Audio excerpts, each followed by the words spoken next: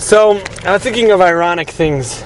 For example, like I was in this farm store yesterday, and like a Judaic store, and there's this big game, the Maccabee game, and I thought it's ironic how the Maccabim, who were yeshiva guys, better than yeshiva guys, they were Kahanim who were mamish,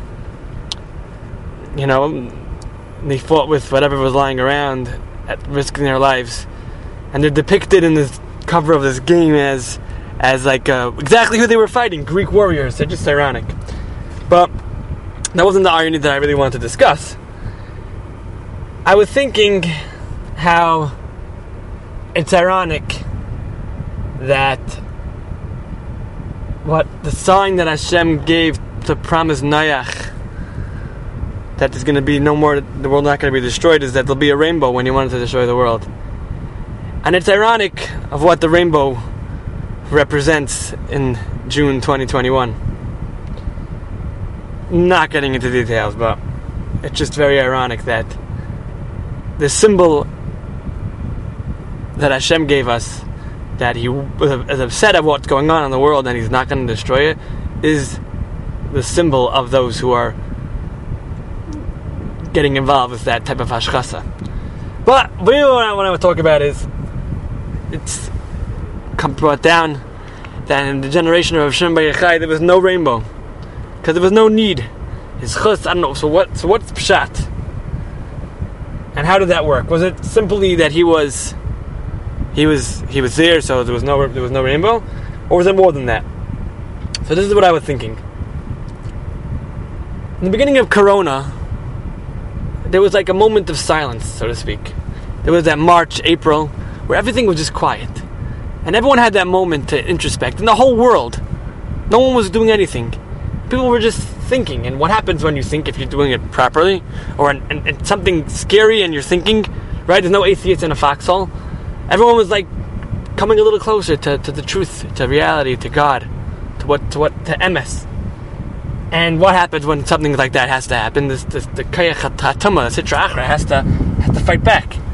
So we had a couple of months where everyone was getting, I wish I could daven, I wish I could learn, and then there was articles going around about priests and whatever, about what they were like feeling something. And then come May, June, we have George Floyd, and all the people, all the kayachas of Afghanis and immorality and corruption came barging back in, disrupted the world from that moment where they were actually thinking for a second to counteract that moment. And they twisted into what they call rights. But what is it really? It's really the permission to be hefker and to do whatever you want and to live like an animal. And then if you that's why part of it goes vegans. If you think you're an animal, how could you eat animals, right? Whatever, we're not going down that path right now. But what happened to Shimon Bar Yochai's generation? So there was a discussion going on about the Romans and about what they did.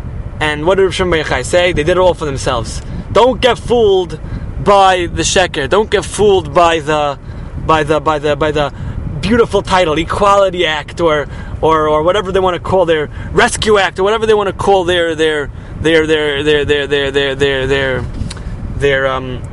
twisting of the reality of the world, of their sheker to cover up the emes. So Rabbi Shimon Bar Yochai did the same thing. In that generation, they're doing it all for themselves, to do Averis and whatever else it is. And what did the Romans try to do? They tried to kill him. However, in the case of Shimon Bar Yochai, he didn't get killed. He succeeded. He grew. He steiged. He came out better than before, with much more kayches. And after 12 years, he was burning everything up. But after one more year than that, he was able to take it and show everyone how to use that his kayches, and he taught them how, the same way he looked at that Roman toll booth or the Roman marketplace, and he looked at it and he looked at its core and he saw that it's just shtuyot. It's all about them, not about anything to help anything of ruchnius. So Rav Shimon taught that to the generation, and when you go ahead and everyone's sitting there on that heightened level of what's its core, what's its essence, right? What's its kavana? So they could look and they could peel away all the layers of sheker and get to the emes.